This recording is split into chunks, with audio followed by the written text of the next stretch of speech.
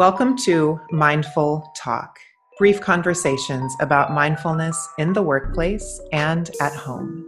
I am your host, Lauren Wessinger. And I'm your host, Misty Anderson. And this podcast is brought to you by the Mindful Project. The Mindful Project helps you elevate the culture of your business by bringing mindfulness practice to you and your staff through in-person and virtual learning. Contact us through our website, themindfulproject.co, for more information. Hi, everybody. Welcome back to the podcast. Today, Misty and I are talking about the large topic of grief. So we are really honored to have you here with us and navigate this conversation that affects everybody. Yeah. I've had several people send me messages about grief, and I personally held off until I felt like, this sounds really crazy, but I had to think about this, till I had a stronger voice. And I felt confident in our podcast because grief is not linear and we're all humans and it's very different. And it's a touchy subject. Like, see, I'm already starting to cry and I haven't even said anybody's name, but like, it's a visceral in your body thing. And so I had to come to a place where I could kind of evaluate what I do to stay mindful about grief so that I could share those practices with others. I really get that. And it's funny, this culture, this American culture we live in, we're not the best at dealing with grief. There are hundreds of cultures around the world that really honor the grieving process, but Americans, we know this. We are an undergrieved society, to say the least. And the funny thing about it is that A, nobody's getting out of here alive, right? And B, we are all going to lose the people that we love, depending on the timeline of when we die. And it's a topic that people don't want to talk about. They don't want to talk about death. Grief is supposed to be something that you kind of take a week off of work to figure out and then careen back into your life. And grief is a lifelong journey, and I think mindfulness is pretty vital to the process so that we remind ourselves we're not going to die from the painful feelings, right? Even though sometimes it feels like we can't handle it. And two, the mindfulness of like friendship and connection and reaching out is so important, but we feel, I think, often like ashamed in our grief, or like, I should be over this by now and I'm just going to not say anything. But our people are who matter the most in this process. I agree. That's probably, I would say, the number one thing in my support and my mindfulness practice when it comes to grief is reaching out to those people that are very intimate in that situation. And what I found, and maybe you found this too, when the person passed away, there was a few people that came into my life that weren't really actively in my life, but they joined back into my life when I was in that grieving process. And so they kind of helped me grow and move through that. And those people are actually some very important people for me.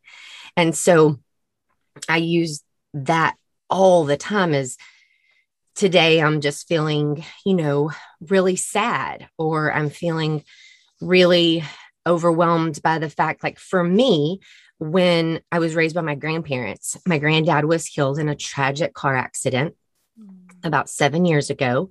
And my grandmother subsequently, where the home I was raised in, it was too much for her. And it had so many memories and she wanted to move on with her life later. And so she moved.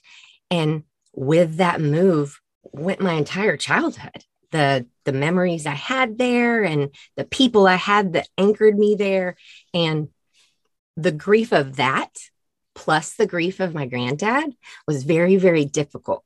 And so when I feel kind of like lost from those people, I try to tether myself back to those people because they are the people that knew him and knew the situation and knew me. And I find that just having that and them saying like, oh, I miss him so much, or he was great at this, okay, you're right. You're right. Let's celebrate his memory. And that is the reminder in my mindfulness. I go like a journey from I'm sad, I miss him to gosh, there was so much. I'm going to celebrate him. How can I celebrate him? That's so beautiful. I think what you said too is so key. Like, yes, you're grieving the loss of the person, but grief is also the loss of anything. It's the ending of anything. It could be the ending of a home, right? The selling of a home and all the memories in that home. It could be the ending or leaving of a job. It could be the ending of a friendship or a dream that like we realize probably isn't going to come to fruition. Like there's grieving there, and yeah, when you've lost somebody, they've died and there's these other losses on top of it. It's a lot. So one of the things I'm sorry. One of the things I wrote down was, do you feel like today you're grieving in a way the world used to be? Like how life used to be? Do you ever feel like, because that's sometimes what I feel like. I feel like I have to give myself, I go in a hole like, oh, life is so hard and you have to take COVID tests before you do anything and you got to show your vaccine, all of that. And then I'm like, I get sad about it. And then I kind of have to give myself a pep talk. And it feels very much like grief. Yeah, kind of for me. Like, I really get that. For me, there was a lot of good. Granted, I didn't have anybody in my family or anyone who I love deeply die from COVID. So I can say this. I have a different viewpoint. I would have a different viewpoint if I had lost somebody. But there was so much good for our family that came out of it that I'm sort of in this place of thank God something brought our lives to a screeching halt because we were overworked, we were overwhelmed, we were too busy, we were disconnected as a family. And so I think for me, that's stronger than missing, because I do miss how things used to be, but there's so many positives for us. You know what I mean? And I look at everything that's happened, like from the major energy in the social justice movement, and so there's so many moving pieces to where we're at right now as a country that I'm like, I actually don't even know. Maybe my answer is I don't even know how I'm feeling. And see, sometimes that's grief. Like that's what I'm saying. I when I started thinking about, the loss of like my town and my home and stuff, then I'm like, well, when you think about it that way, when it's not a person, like what you said, and something you lost, like I feel like we lost some things. And I definitely am like you. I feel like there was a lot that I gained, but I also like think about my kids. They wear masks to school and, they worry about COVID all the time and those sorts of things. And so it brings me back daily. And I have to remind myself and be very mindful of that there were good things. We are very lucky. We could be way back where we were, so it's the same for me. It feels very much like the same kinds of things I went through grieving a person. Yeah. I mean, totally, because loss is loss, it just is. Like, whether you're in a place where you're grateful for the changes or whether you're in a place where you're really grieving the life that you had pre-March 2020, everybody's experienced some kind of loss. And I think just acknowledging it, like just because my perspective is that I think we're actually in a better place in our family doesn't mean that anybody else should feel that. You know what I mean? Like, I think the journey is so unique. It's as unique as people are on this planet. I mean, billions of journeys, right, toward loss and grief and moving through, and to really just honor how you're feeling. I mean, and not let anybody tell you that you should feel any different, Yeah, that was one of the things we talked about on a previous podcast was about like the healing from COVID and stuff like that, and people rushing you to like get back to life and go to soccer practice and all of that stuff. And man, it's hard, to pump the brakes and remember how crazy life was before and to kind of stop that in its tracks from happening again. Because I definitely am like you. I don't want to get there again either. No. One of the things, I don't know if you've done this with your granddad, but I always try to tell friends who have lost somebody really close to them, because this has been one of the biggest blessings I don't know how I thought to do it. Used to write a lot. I mean, I have like 30 full journals in my closet. And when my mom died 15, 16 years ago, maybe I did it to help myself feel closer to her, but I took a fresh notebook and I started writing in detail all these memories of her, just scenes in my head, like visions, flashes of memory. And when I go back and look at it today, there's no way I would have remembered any of that. It's like a detailed recollection of just the small moments together and like her mannerisms and like how she used to love to wear red lipstick and fluff her hair when I would come home from college, you know? And I think in any grieving journey, journaling, if you're into that, is really healing because it helps you get stuff out of your head, but it also becomes kind of a memoir for the person or for the event or for the situation that you're grieving. And I go back and look at it when I'm really missing her. I mean, it's like 100 pages of memories that are definitely not in my head and that much vividness anymore. Oh my gosh, that is so beautiful. And I bet so just priceless to you. And you're right, you do. You lose all. I think about stuff, all things pop in my head all of the time. And I actually now write those in my journal. And I wish I would have done that, like right whenever it all happened. Yeah, we forget. We're Yeah. forgetful, you know. We just, especially when we're in a place of trauma, the trauma of somebody dying, either watching someone die or getting that phone call, you know, there's a lot of stuff that leaves the mind that we forget. Oh yeah. I it happened when I found out. I was driving and I got a call on my cell phone, and I remember like not knowing what to do, and I pulled over into Starbucks.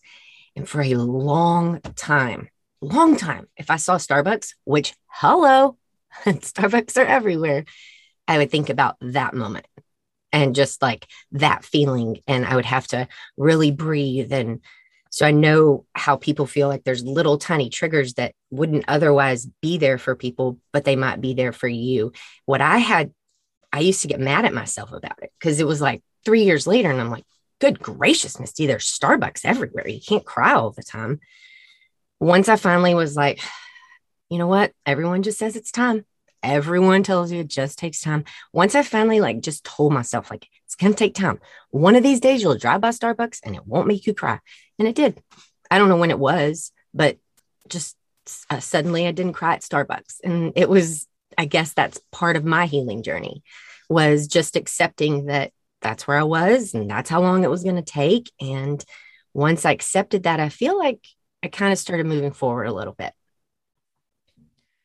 Yeah, it just takes time, you Mhm. know, and sometimes that's the most annoying thing to hear when you're in it and then you're through it and you're like, oh, they were right. Yes, totally true. Totally true. I mean, you know, if you're in the midst of grief right now and that pit, that feeling, that pit in your stomach, you know, like over time that subsides. Over time, the triggers of location, there's a lot to do with location and grief, like where you were when you got certain news. All of that starts to soften. It just does. And I think the main thing to remember is that grief is is just energy and it's not something to be afraid of. And in fact, grief is like deep honoring of the loss. I wish I could remember where this is from. If I remember, I'll put it in the show notes, but I heard this phrase. I've done two classes, yoga classes on grief in the last year. And one of them is grief is healing in motion. Grief is the energy of healing in motion, because if we're not connecting to our grief, we're not allowing ourselves to move through that healing process. And so, you know, like we kind of talked earlier in the podcast, this country is just like, oh, take a couple of days off work and then come back. Where in other societies, there's like sitting for 30 days, there's celebrating the body. I mean, there's so much that happens that's so beautiful. Um, and so, whatever your process is and whatever time you might have one day. I mean, but not being afraid of those feelings and really connecting to them as energy and as motion moving through, I think is so key. That is really key. And you're right, it is very much energy. And that's why you're like, I have to get it out. Mm-hmm. Um, with that in mind, so that's like the bad, I don't want to say the bad, the heavy part of grief. I feel like on the flip side of that, there's the celebration of people. And I want people to be mindful of when you're turning this way, celebrating that person is a great way to shift your focus and really honor that person. One of the things I've done, this sounds really crazy, through my gardening, because I apparently love gardening and flowers and stuff. I just started like planting things for people that I love and watching that grow and nurture it and talk to it. And it's just really, I don't know, it's a big connection for me. And I feel like it's a way to honor them. And like, my family will say like, oh, those are the tomatoes from, Uncle Mike or whatever. It's just a good feeling. I know some people have like planted trees in people's honor. I've never gone that far just because we're military, so we haven't had time to plant a tree, but I plant in my garden and I plant like pots and stuff. And it's just a nice way to connect with that person and celebrate them. I love that. My mom always had rose bushes, and my dad knew he really couldn't care for them. He's not a gardener. And so he dug up a couple and gave them to some of her friends in Tucson. And my aunt today, I mean, it's been so long, like a decade and a half, she'll send me pictures of blooms from Sherry's rose bush. It's still alive and thriving, and she's nurturing it, and it blooms however often roses bloom. I don't know. I've never grown them, but the most exquisite yellow, huge flowers. I mean, I get the picture every year, and yeah, it's a really beautiful, gesture, I think. It doesn't make you be sad. It makes you smile, right? Yeah, totally. Yeah, it's a nice, instead of being sad about that person, remember, and just even if that person had nothing to do with planting or anything, what I think about is just that person. And sometimes I just think of memories and like what you were talking about, those weird mannerisms or something we did together comes out. And so I feel like that connection just helps me. I think too, over time, when it feels right, celebrating the birthday of that person instead of the anniversary of their death. Yeah.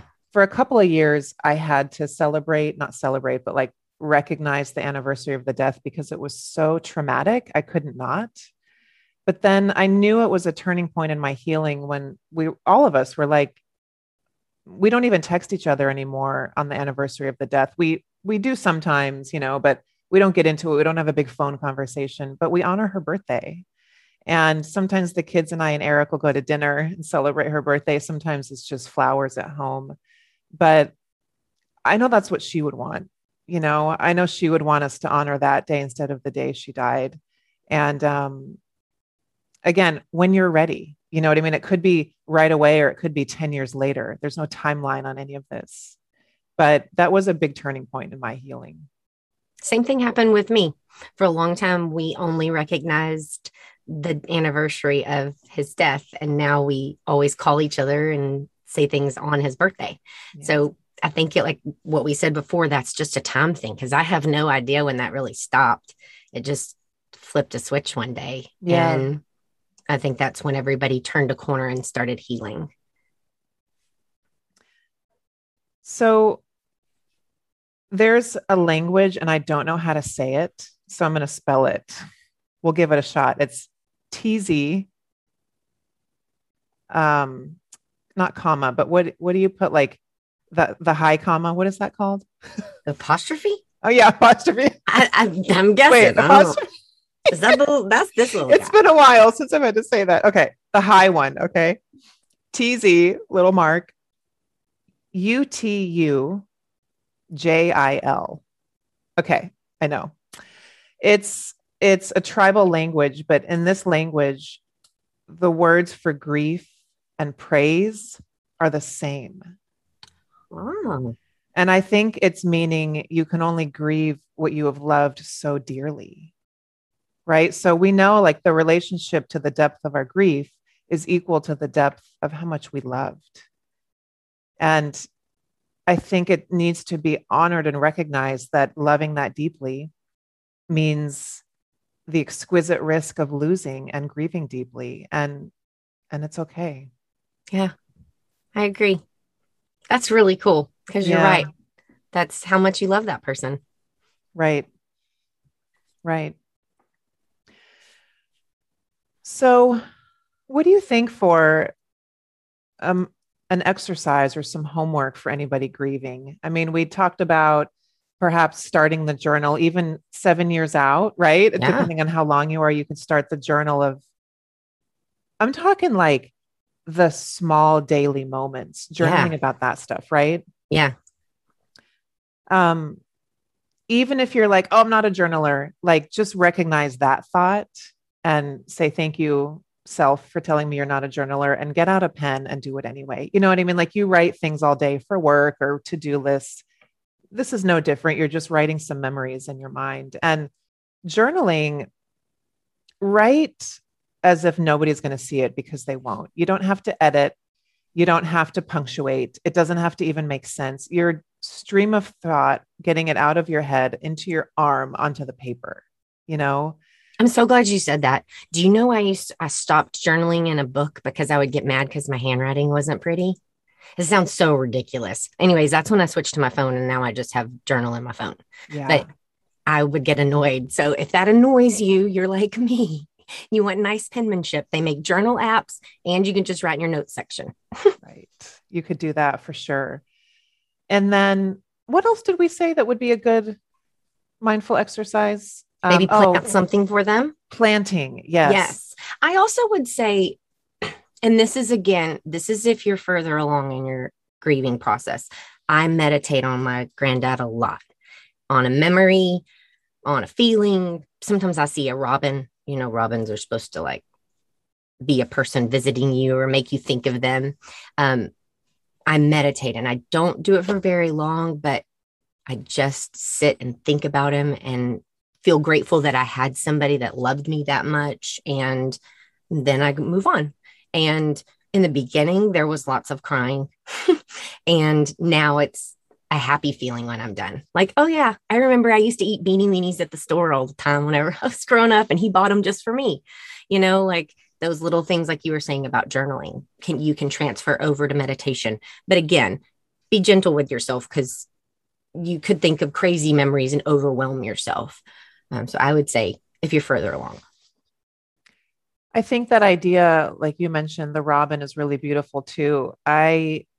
If I hear a dove, there's a really significant, I don't know what birds do, chirp, sound, whatever. There's a really significant sound that doves make. And they were all over our Tucson house. And I hear them here in Texas. And so whenever I hear one, I'm like, hey, mom, like I just take a moment and pause. And then if I see a hummingbird, the same thing. Those were her two birds that she just loves so much. And so you can make it up or it can be something significant. I know some people see a feather drop from seemingly nowhere, or you see a robin or you hear an owl, like whatever that connection to nature is for you, look for it or make it up. But I have a feeling if you open up to it and look for it and just ask for that invitation, you're going to start hearing something or seeing something that has some significance to that person. And it's beautiful because then you see that creature and you're like, oh, hey, dad. Hey, grandpa, it's Yeah. really sweet. I swear the robin lives in our backyard. And there was this one time this baby bird got hurt and it was like limping around on the deck. And while I was videotaping it, the robin swooped down, like pushed the bird, and then the bird flew away. Like it gave him a little shove. And I was like, thanks, Pa. Yeah. So sweet. It was probably a fledgling learning to fly. And it was like this older animal helping the younger one. You're like, got it. I know. I got it on video and I was like, oh my gosh. Yeah, that's really sweet. Yeah. And then I would say the last piece of homework is this is more of an opening to the idea of celebrating a birthday rather than the anniversary of the death. And you'll know when the year comes that it's time to do that. It is on nobody's timeline but your own. But it might be nice if you feel like that on your heart to kind of motivate yourself to move to that next step. Yeah. Because that would, if I was listening and I was going through grief and I was kind of like, oh, what do I do next? I need to kind of get out of this, that's a great way to turn the direction, like we were saying. So I hope we've given some good suggestions to people. Again, it's a linear process, and I'm sure in 5 more years, I'll still be grieving. It'll look different, and I'm very mindful of it, and I've come a long way. And I'm sure Lauren can say the same thing. So I just wish everyone lots of love and peace and compassion towards yourself, because it's a hard thing. And we're not really equipped to know what to do.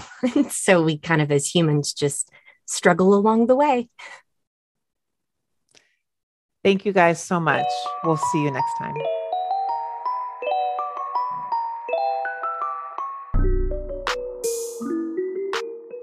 Thank you so much for listening to Mindful Talk. We don't take it lightly that you spent your time listening to our podcast, and we are forever grateful. If you'd like to support the podcast, please subscribe on your favorite podcast platform and leave us a rating and a review.